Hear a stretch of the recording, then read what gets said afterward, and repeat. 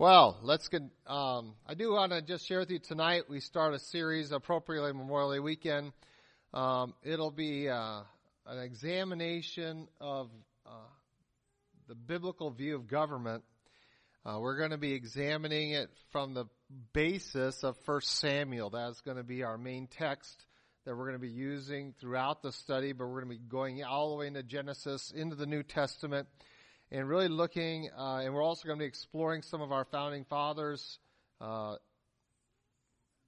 arguments over the creation of this government, but also in a relationship to it, and hopefully a good study throughout the summer. And it's very difficult for me to put together topical studies. It is very against how I preach. You guys know that. So we're going to bring this into bear through a series on 1 Samuel as we see the transition for Israel from a theocracy to a monarchy. And we're going to be looking at that process and how should the people of God respond to it and examine our role in our society with regards to government within the church. What is appropriate church government? What does a theocracy look like in church? And also our role to the government in terms of larger society of nations. And so look forward to kicking that off tonight and invite you to come as well as the Sunday school. If you'll turn in your Bibles for our scripture reading this morning to Psalm 116. Psalm 116. Within which is a passage quoted by Paul in 2 Corinthians chapter 4. Psalm 116. I'll be reading out the New King James Version as is our custom. Psalm 116, we'll read the entirety of this chapter. God's word declares, I love the Lord, because he has heard my voice and my supplications. Because he has inclined his ear to me, therefore I will call upon him as long as I live. The pains of death surrounded me, and the pangs of Sheol laid hold of me. I found trouble and sorrow. Then I called upon the name of the Lord. O Lord, I implore you, deliver my soul. Gracious is the Lord and righteous. Yes, our God is merciful. The Lord preserves the simple. I was brought low, and he saved me. Return to your rest, O my soul, for the Lord has dealt bountifully with you. For you have delivered my soul from death, my eyes from tears, and my feet from falling. I will walk before the Lord in the land of the living. I believed, therefore I spoke. I am greatly afflicted. I said in my haste, all men are liars. What shall I render to the Lord for all his benefits toward me? I will take up the cup of salvation and call upon the name of the Lord. I will pay my vows to the Lord now in the presence of all his people. Precious in the sight of the Lord is the death of his saints. O Lord, truly I am your servant. I am your servant, the son of your maidservant, you have loosened my bonds. I will offer you the sacrifice of thanksgiving and will call upon the name of the Lord. I will pay my vows to the Lord now in the presence of all his people, in the courts of the Lord's house, in the midst of you, O Jerusalem. Praise the Lord. Let's go, Lord, together in prayer. Our gracious God, our Heavenly Father, we thank you for your great and abiding love for us, the opportunity to gather in your name this morning. We commit this time to you and pray that you might work and move in it, not that we are deserving of that, but we beg upon your mercy and your grace toward us, that we might have the working of your Spirit in us and about us, that we might see your hand laid heavily upon us if necessary, that we might conform our ways to your ways, that we might turn from sin to righteousness, that we might desire to serve you all our days with all of our resources. And Lord, where we have lacked in that regard, we pray you might forgive us, cleanse us. Well, this morning we have an opportunity to continue to press on 2 Corinthians chapter 4. I'm sure you're starting to think he is never going to get out of this chapter. I looked through several of my commentaries this week, and it's kind of interesting how some of them I have just a single volume of just 2 Corinthians. By the time you get to the end of chapter 4, they are halfway through the book. in their commentating. That is how important, how critical the first 4 chapters of 2 Corinthians are, and really laying the groundwork for what's to come. Chapter 5 is going to be important as well. When we look into the application of the groundwork that Paul is laying for his ministry to defend its not only its existence, but how he has conducted himself. And we have seen some great theology, and it just takes time to plow through it. And we're going to continue that in chapter 5. We really aren't going to accelerate much until we get into chapter 6 and following, where we will be handling larger chunks of it at a time. We have taken some time to overview this for several weeks. We started last week doing more of the verse-by-verse exposition, which you are more accustomed to in verses 7 and following last Sunday. We're going to continue picking that up in verse 14 and following and going into chapter 5. Yes, we're actually going to finish chapter 4 this week. So we'll get into chapter 5. We've touched on chapter 5 in the past as well in the overview of the chapter divisions, as I have said many, many times in the past, are not divinely inspired. These books were not written with chapters and verses. They were written as letters, and none of us write chapters and verses to our letters that I can tell. Of course, now you all use Facebook and texting, so you don't even use complete sentences anymore, let alone paragraphs or anything like that. And but in the day, many of these, even some of the punctuation that's here is not in the Greek. Paul used very little punctuation because it would have been understood from the very technical language that Greek is. And so we're going to continue to press on, picking up in verse 14, really verse 13, and pressing into what we know, and therefore what we must speak. If we truly believe what we know about Christ, then we ought to speak. And what is it that we ought to be speaking in our renewing day by day? All these things that we've referenced in the past, we're going to see driven together here in our passage before us this morning. Before we look into it, let's go, Lord, in prayer together. Lord God, we do thank you for the opportunity to study your word. And we do pray for your help in understanding it, in seeking to bring it into our lives, not having been manipulated by us to conform to our way of thinking, but rather that we might conform ourselves to its pure truth. And this is what we ask you to guide us into today, is its truth. We do not wish to dwell upon the philosophies and ideas of men, but we want to know your mind as you have revealed it through your servant Paul in the scriptures before us, through David, through others. Lord, we do thank you for it. We pray that we might count this time as precious. Guard it, Lord, from error in our own thinking as well as in what is spoken.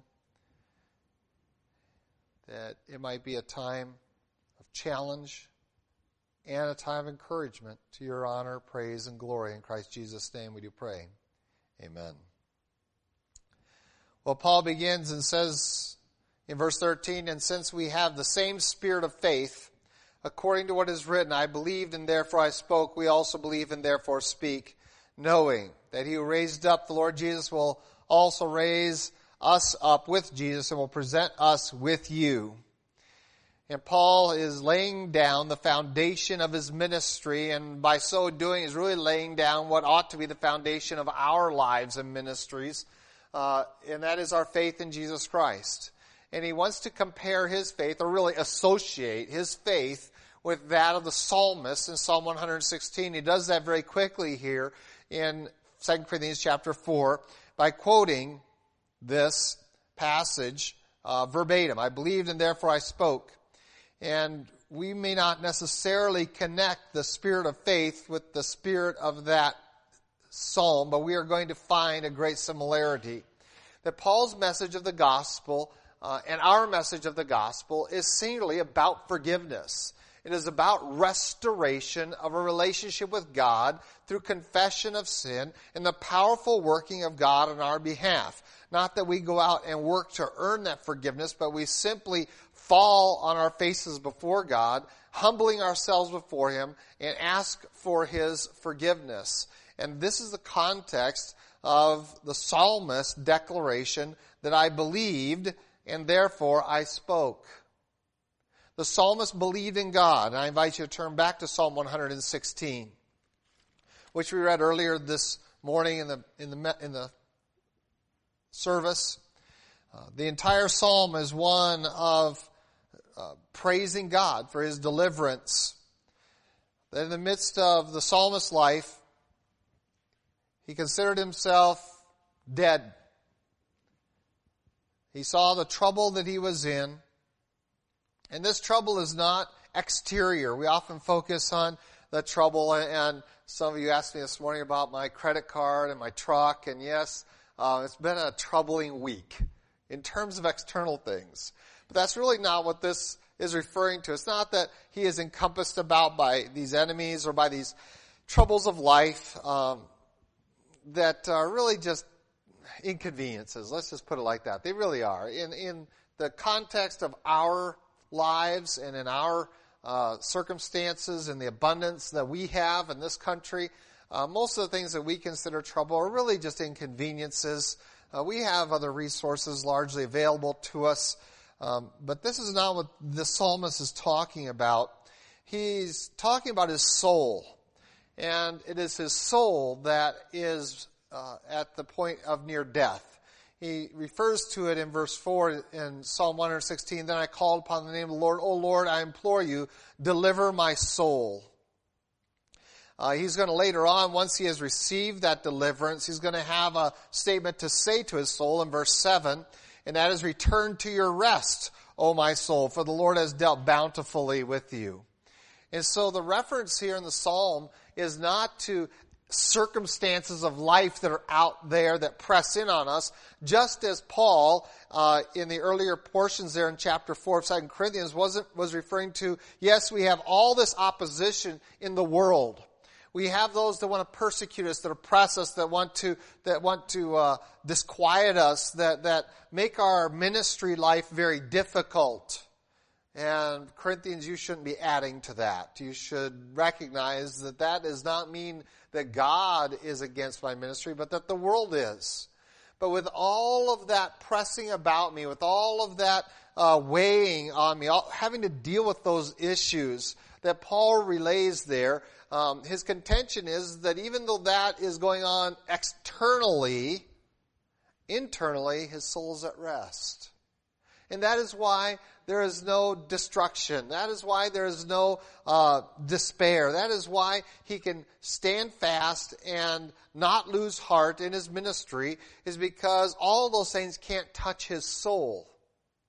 And so he wants to align the faith that he's talking about with the faith of the psalmist, who said, "There was a time when my soul was surrounded by the pains of death." That it recognized that it was, in fact, in a place of despair. That there was no hope for his soul until he turned to the Lord.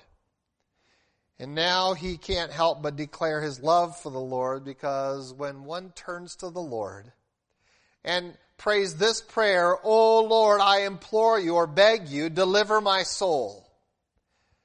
In verse 4 of chapter 116 of Psalm, and the Lord responds to that request.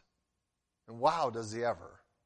Consistently, faithfully, God responds to that kind of praying that recognizes the great need that is in our hearts and our souls, in our spirits, cries out to the Lord for deliverance, and the Lord is gracious, He's righteous, He's merciful, He preserves, He saves. All of these the psalmist refers to in his experience, that now, because God has delivered him in this fashion, I love the Lord. I cannot cease to love Him. And Paul wants to join him in that testimony. That once Paul prayed this prayer, Lord, I implore you, I beg you, deliver my soul, God did so. And for the believer, when we stand in that position before God, then, having been delivered from death in our souls and our spirits, God says He also, in the psalmist in verse 8, keep my feet from falling, therefore I'll walk before the Lord in the land of the living. And then comes that statement, I believed, therefore I spoke. What did he speak? I'm greatly afflicted. All men are liars. He now looks around and considers the world, and he recognizes that there is affliction and there is opposition among men. But his trust is in the Lord. And that working of men against him can no longer touch his soul. His soul is at rest because he has believed in the Lord alone. And so he can even get to the point of death. And still, his soul is at rest. And his conclusion is precious in the sight of the Lord is the death of his saints. And so therefore, out of this new position that I have before God, resting my soul in the grace, righteousness, mercy, preservation, and salvation of God, I can endure the opposition of men, the lies of men, even to the point of death. And I will serve Him faithfully because God has done so much that is irrevocable by men. Men can't take this away. So my soul's at rest, and therefore I will praise the Lord. I will love Him. I'll serve Him. I'll praise Him. I'll pay my vows, he says over and over again. And I will give Him the sacrifice of thanksgiving, and I will call upon His name. Paul says this testimony, this is what it means. When I say, here in verse 13, that I have the same spirit of faith. Not I, but we. That we believers have this same spirit of faith. That we have trusted in the living God to rescue us and deliver us. Now, there is no opposition that we should be unwilling to brook to serve God. For none of it can really touch us, even if it takes our lives from us, this earthly life. We know that we have a precious place reserved for us directly below the throne of God in heaven for those who are called to such sacrifice. It is this concept, this philosophy, this belief, this faith that enabled the disciples to walk out of beatings and stonings, praising God for being counted worthy of suffering for the gospel. And Paul joins them. And so he says, we also, just as the psalmist declare, we believe and therefore speak. We declare these same truths, that we will serve the Lord no matter what opposition we receive from men. Though all men are liars, though there is great affliction upon us, we will serve the Lord. And this is Paul's testimony. And that is not just something that he has determined in his will, but rather he has derived this from his knowledge. And we talked about this several weeks ago in verse 14, and we looked at all the portions here in this section of Scripture that talk about the knowledge. What do we know about God? What do we know about His work in our life? What do we know about our future? And here Paul again brings that forward in verse 14, knowing that He who raised up the Lord Jesus will also raise us up with Jesus and will present us with you. We are going to certainly consider the resurrection of Jesus Christ. That's a historical fact. We then look at the promise that is ours by faith, trusting in that resurrected Lord, that we will be raised with Him, a future fact. But that is not the end of it. The verse doesn't end with us being raised up. And sometimes we miss that there's more to the resurrection than just conquering death. That is really just the beginning of the beginning. That is really just the beginning of forever. And Paul doesn't just stop at the resurrection.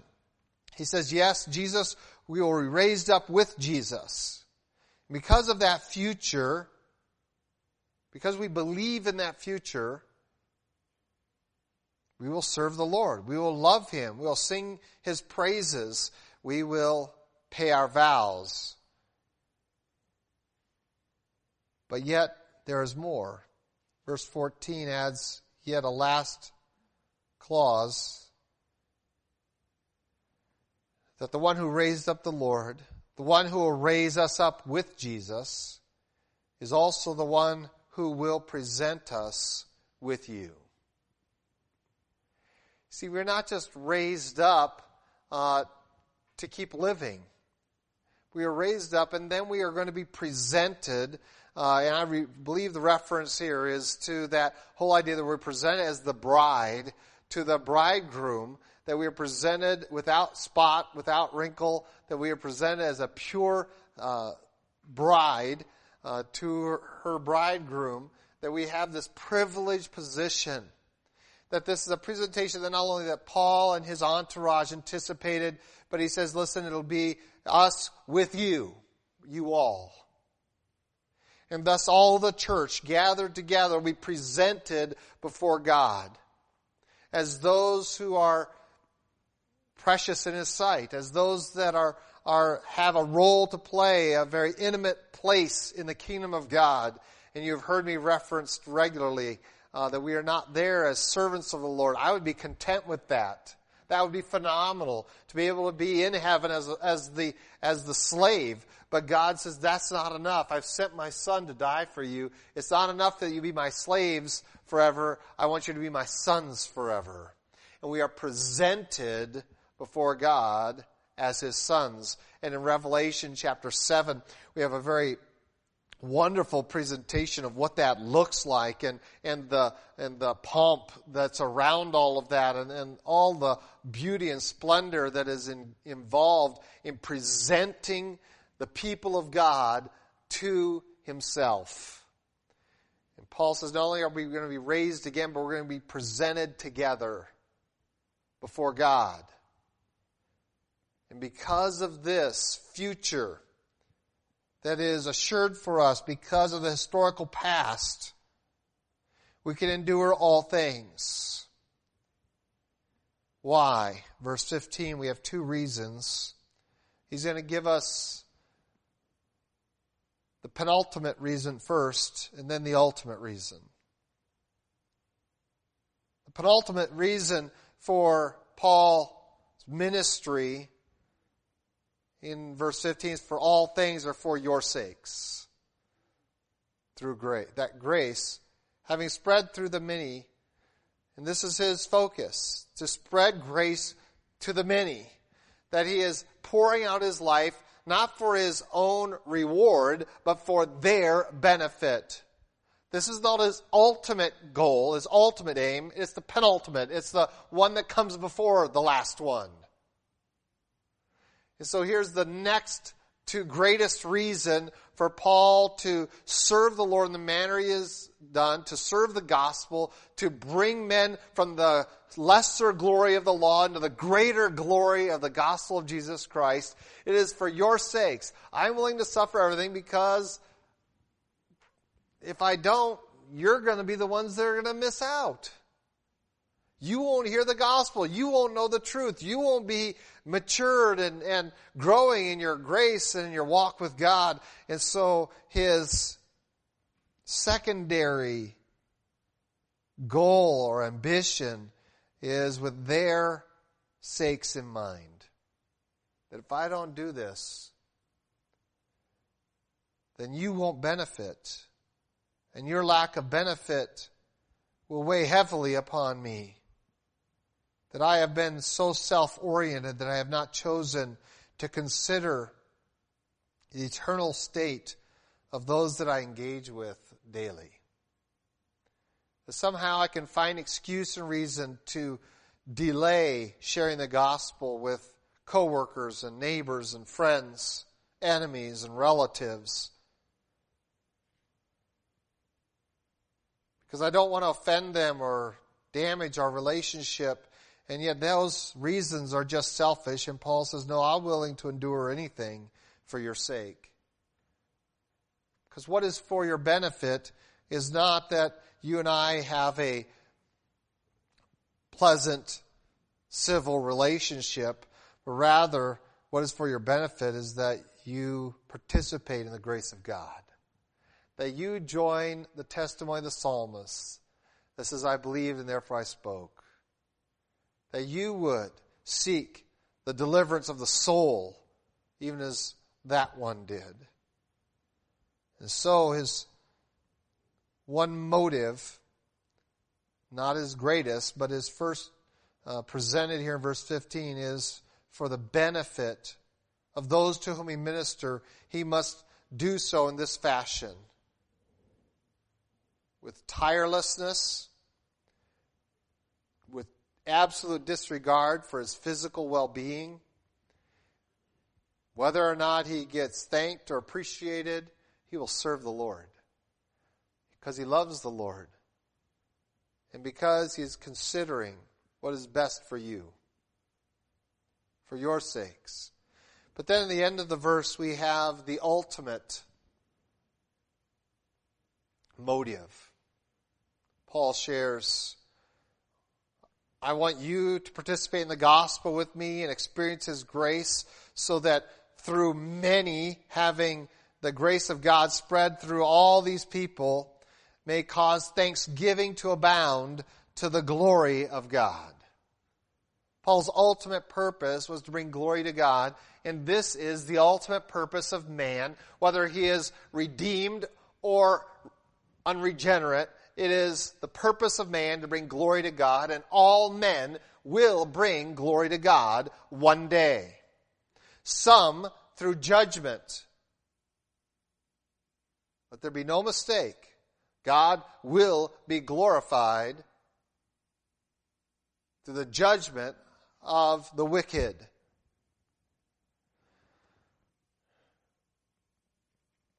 But he would prefer that we glorify him through thanksgiving, having received of his grace and mercy and goodness and salvation. This is God's preference. And the question comes down to it, is it our preference? Paul says, my preference is that God be glorified. Certainly, he's going to be glorified through judgment, but ultimately, I want him to be glorified through thanksgiving by many, many people who have been recipients of the saving grace of God. This is my goal, my ambition, is that when I get to heaven, that God is glorified by the many people who are there with me. Not because of my selfless service, but because of God's wondrous grace. This was Paul's motive that drove him to service, was to bring glory to his God. And this the psalmist reminds us. As he says, I love the Lord, I will serve him, and I will praise him.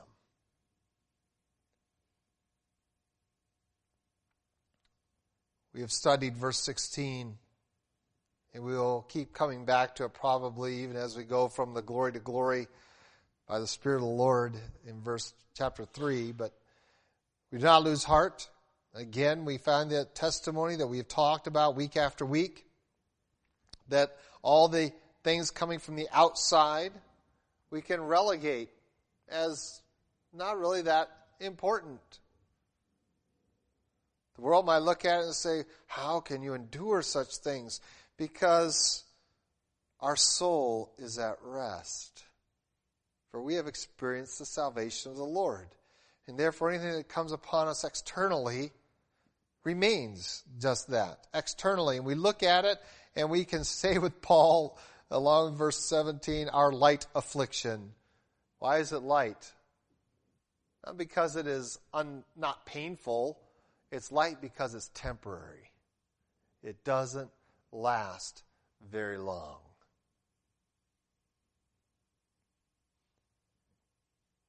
When one compares it to what the glory that God anticipates in eternity, Paul says, anything I encounter in this outward man is light affliction.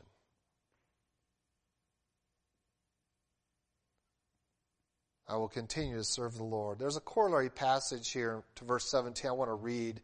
I think it's going to be better than anything I can say about this in Ephesians. Again, authored by Paul. Ephesians chapter 3. I invite you to turn there. I just want to read 7 or 8 verses here to give you an expansion of what Paul meant there. And hopefully give us a greater appreciation for his testimony here and what ought to be our testimony. In Ephesians chapter 3, I'm actually going to read a lot more of it than I planned. Let's read the whole chapter. It'll be worthwhile. For this reason, I, Paul, the prisoner of Christ Jesus, for you Gentiles. Do you get that? For your sakes. If indeed you have heard of the dispensation, the grace of God, which was given to me for you, how that by revelation he made known to me the mystery, as I have briefly written already, by which you, when you read, you may understand my knowledge in the mystery of Christ, which in other ages was not made known to the sons of men, as it has now been revealed by the Spirit to his holy apostles and prophets, that the Gentiles should be fellow heirs of the same body and partakers of his promise in Christ through the gospel, of which I became a minister according to the gift of the grace of God given to me by the effective working of his power. To me, who am less than the least of all the saints, this grace was given that I should preach among the Gentiles the unsearchable riches of Christ, and to make all see what is the fellowship of the mystery, which from the beginning of the ages has been hidden in God who created all things through Jesus Christ, to the intent that now the manifold wisdom of God might be made known by the church to the principalities and powers in the heavenly places, according to the eternal purpose which he accomplished in Christ Jesus our Lord, in whom we have boldness and access with confidence through faith in him. Therefore I ask that you do not lose heart at my tribulations for you, which is your glory. Do you see all the same themes here? Paul says, I'm not going to lose heart. Yes, I have tribulations, but it's all for your glory and to the glory of God. Let's press on. Verse 14. For this reason, I bow my knees to the Father of our Lord Jesus Christ, from whom the whole family in heaven and earth is named, that he would grant you, according to the riches of his glory, to be strengthened with might through his Spirit in the inner man, that Christ may dwell in your hearts through faith, that you, being rooted and grounded in love, may be able to comprehend with all the saints what is the width and length and depth and height, to know the love of Christ which passes knowledge, that you may be filled with all the fullness of God. Now to him who is able to do exceedingly abundantly above all that we ask or think, according to the power that works in us, to him be glory in the church by Christ Jesus to all generations, forever and ever. Amen. Isn't that extraordinary? Just a great development of this theme in 2 Corinthians. This is consistently Paul's message. We are recipients of the grace of God in response to that wonderful possession that has been made ours through the working of Christ Jesus. We now participate in his service. We do so because our heart, our inward man is renewed day by day. We move from the glory of the law to the glory of Christ. We live and walk in the day. We can endure opposition. It is light affliction to us. Why? Because our purpose is set. We can see the benefit that the gospel can be for others, and we make it our purpose to lay it before them and offer it to them, that some may take it up, and having taken it up, give glory to God, and thus bring us all to that place of glorifying him.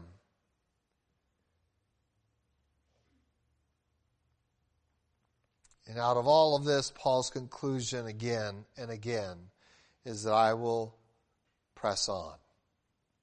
I will not lose heart. I will not cease in my ministry, for I have my vision set on eternity. In addition to knowing about the resurrection, he also knows that in eternity there is something of great benefit waiting us. We often talk about the crowns that Scriptures refer to of our presence within the family of God, but Paul takes it to a different level in chapter 5. There's something else that they knew. That if our earthly house, this tent, is destroyed, we have a building from God. A house not made with hands, eternal in the heavens. He's not referring to a mansion as we sing the song, I've got a mansion. He's really referring to your new body. That even as refers to this house, that is your body, that when this tent, this temporary dwelling place for your spirit self, this body that has been infested and with that sin, and thus we call it the flesh, the sinful flesh, one day we will bury it. One day we will be separated from it. And what will be waiting for us is something wondrous, an eternal house made not with hands, but one from God. This building he's referring to is the new body that awaits us. This body was made with hands. My mother and father fashioned it.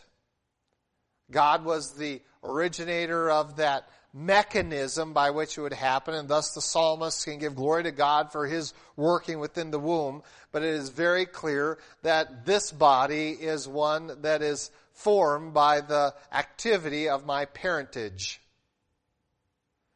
And I get really frustrated with Christians who walk around and says, God made me this way.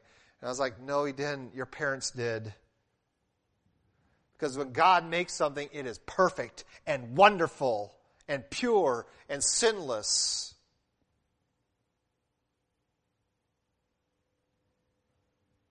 And this, Paul says, awaits us, and he knew it.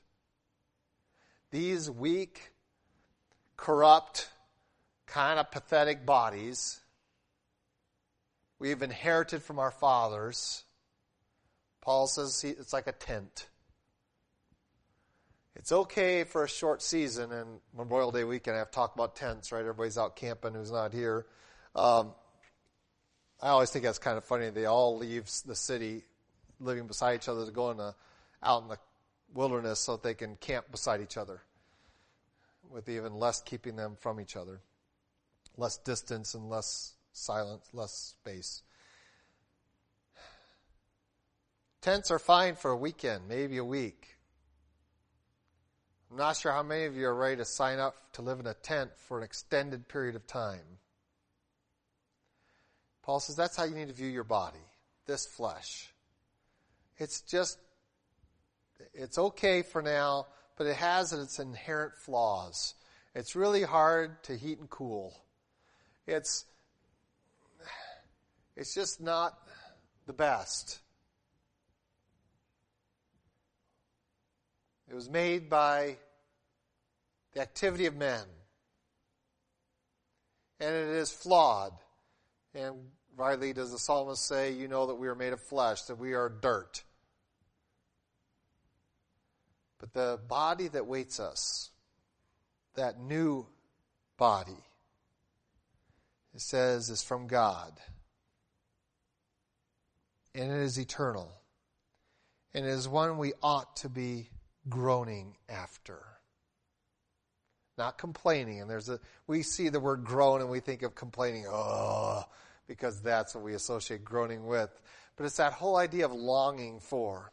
That we long to escape this tent, to get out of the tent, to fold the tent up, have the camping trip over, so we can go back to running water, to central air conditioning, and to carpeting.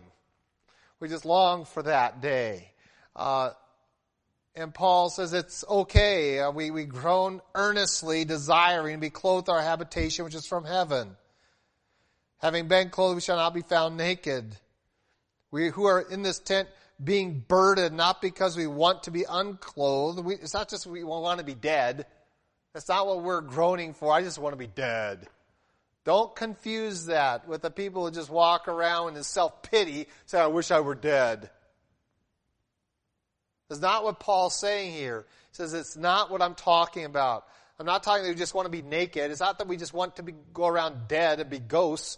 We have something we're anticipating that is so much superior to what we have. And just as we move from one glory of the law to a brighter glory of the gospel, so we're moving from a tent and we're content to be here as long as God wants us to be, but we really want is that building, that body.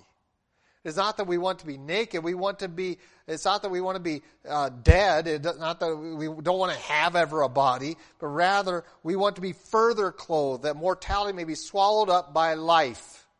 Now, he who has prepared us for this very thing is God. And we're going to stop right there because next week I'm going to talk about the Spirit and the guarantee to finish this verse out. But we come up to this point and we find that God says, I have this in store for you. Here we focus in on our bodies, and most of us do that. We train them. We try to lose weight.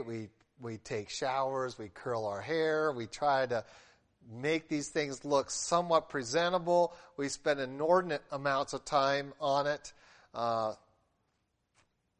You look at some of the old-time preachers, and one of the things that they were really against was, this is going to really rough you up a little bit today, but they were really, for a little while there, preachers preached against indoor plumbing.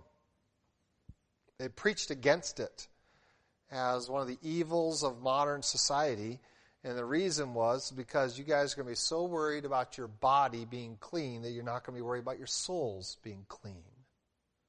That's what they preached back in the day. It wasn't that they were against cleanliness of the body. It was just that it would supplant cleanliness of the soul. They'd be so enamored by being clean and beautiful on the outside that you will neglect the inside. Does it sound like something that has taken root in our society? I think they were pretty prophetic in that. Paul says, listen, we don't put our focus and energy and efforts into trying to keep this body preserved, alive, and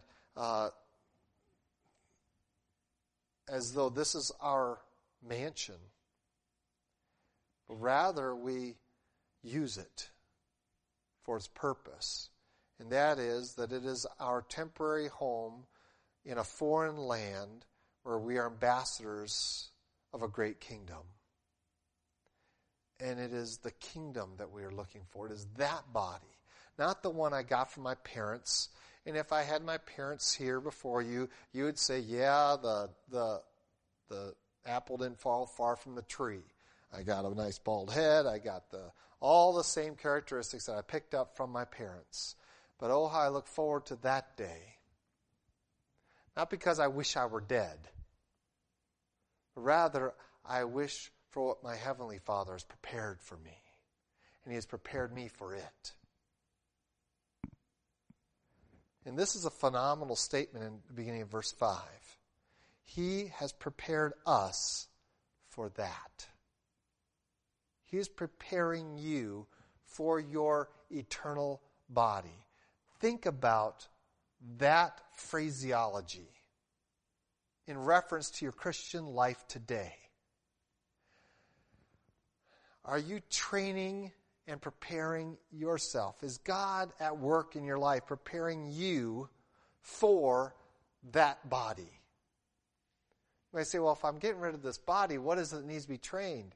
Exactly what I want you to think. That's the exact question I want you to ask. What is it that God is preparing of me for that day? And it is the immaterial part of you. It is your heart that Paul talks about, that you're not going to lose heart. It is your spirit. It's your soul that the psalmist talks about. It is all these things that God says, I'm going to prepare these things for your eternal body. And if that means that I have to bring some hardship against your tent, in order to do a greater work on your interior self to prepare your inner man for its final destination, then accept it from God, look to Him, and serve Him, love Him, praise Him, regardless of what comes in opposition against you, because you know that He is doing a great work in you. And this is the power behind the verses that talk about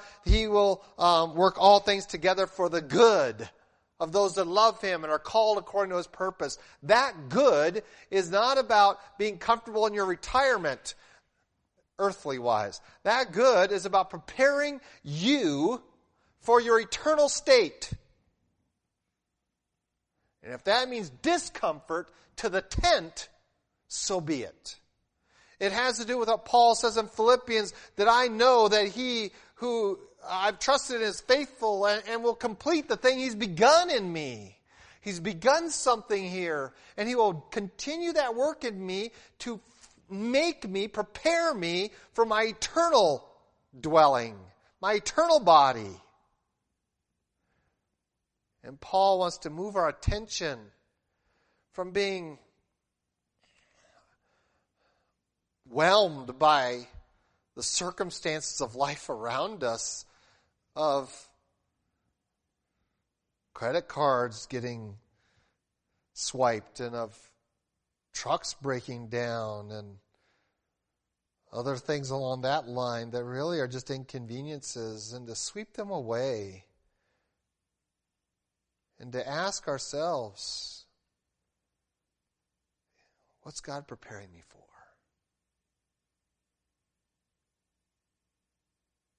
How can I serve Him while I'm still in this tent? Yeah, I long to get that glorious new body. But meanwhile, here I am. The Lord wants me to serve Him in this tent. The tent's going to get battered about a little bit, but it's okay because it's just a tent. It's not my permanent dwelling. And so we look for our dwelling place, our bodies that God has prepared for us. And we always use that term. He has prepared that body for us. Yes, He has made it. But He is also preparing us for the body that awaits us in heaven. And let's not neglect that side of the equation. In our view of eternity, we often talk about what's being prepared for us when we get there. And that's great, and I don't want to discourage you from thinking that, but I want you to equally couple with that kind of thinking the other side of that thinking, which is God is doing something in my life to prepare me for that place. And that began with my salvation, but it doesn't end there. And thus our testimony needs to be that I might love the Lord, that I might serve the Lord, that I might pay my vows, that I might praise Him while I'm still in this tent, that He is still at work. What is that work? We are being transformed into the same image from glory to glory. The image of Christ. We are being transformed from the glory of the law to the glory of the gospel, from the image of man into the image of the Son of Man, Jesus Christ. We are being transformed. This is the work of God to prepare us for our eternal home.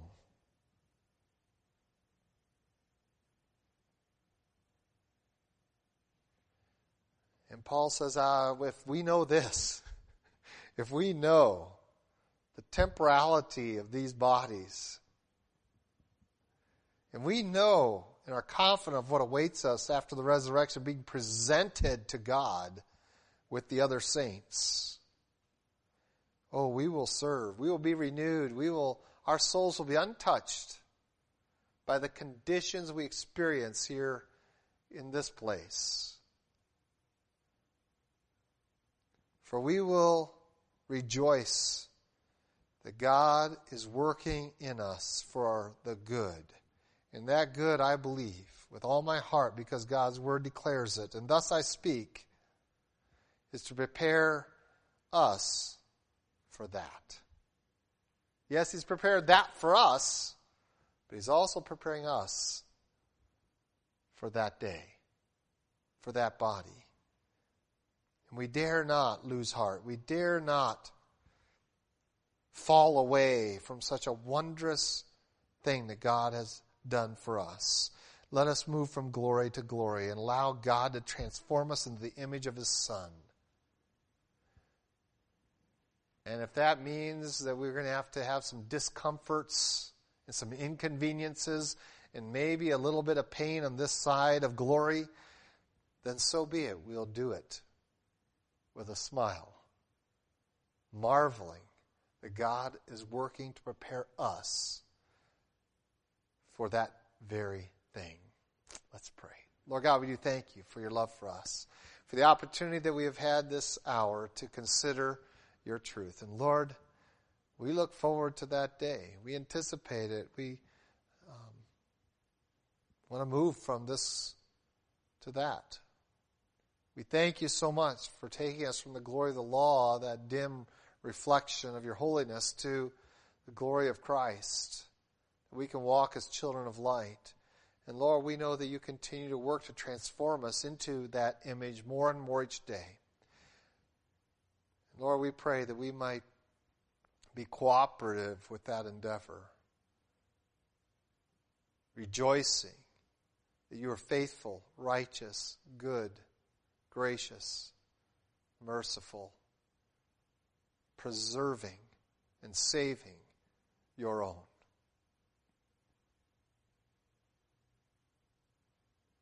And Lord, we do pray that until that day we might join with Paul, who joined with the psalmist in saying, we love You, for You have saved us. We will serve You because You own us. We will praise You, for there is no God like You. We will pay our vows, for we anticipate a kingdom and a body not made with human hands, waiting for us to be prepared sufficiently to inherit it. Lord, continue Your work in us to Your glory. In the name of Your Son, Jesus Christ, we pray. Amen.